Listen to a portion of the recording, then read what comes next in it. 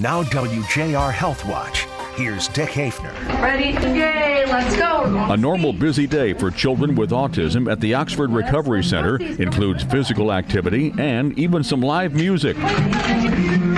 In the world of autism treatment, it's called applied behavior analysis. We learn through natural environments and through play. ABA often is not doing that for children. You will see our therapists around here with bicycles in the hall with kids or tricycles. That's functional. Let's go. We got speech. Dr. Tammy Peterson founded and runs Oxford Recovery Center. At a sprawling and growing campus in Brighton, it's obvious that the Oxford approach to applied behavior analysis, or ABA, is different than therapy programs that many parents obtain for their children. ABA often is done other places in the home or in little rooms all day. We find that non-functional. So our ABA is a very functional ABA. We run Camp ABA, where the kids are actually in a camp environment. I think many of them think they're at camp, but they're learning functional skills. Which one is going to excite you as a parent? That they can write the word "the" clearly, or they can sit at the lunch table with a group of friends and be able to handle the sensory issues of the sound, or learning how to communicate appropriately. I'm all upside down today.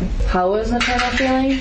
Upside down. Dr. Peterson says their multi-therapeutic, synergistic approach that they call ARTS is more complex, and it works. ART stands for Autism Recovery Through Synergy. The ABA, the speech therapy, physical therapy, we can look at any of the therapies they need, hyperbarics, nutrition, together synergistically to help the child recover. There's a lot to learn about autism and the unique approach of the Oxford Recovery Center. You can find out more at oxfordrecoverycenter.com or by calling 248-486-3636, 248-486-3636. I'm Dick Hafner for WJR Health Watch.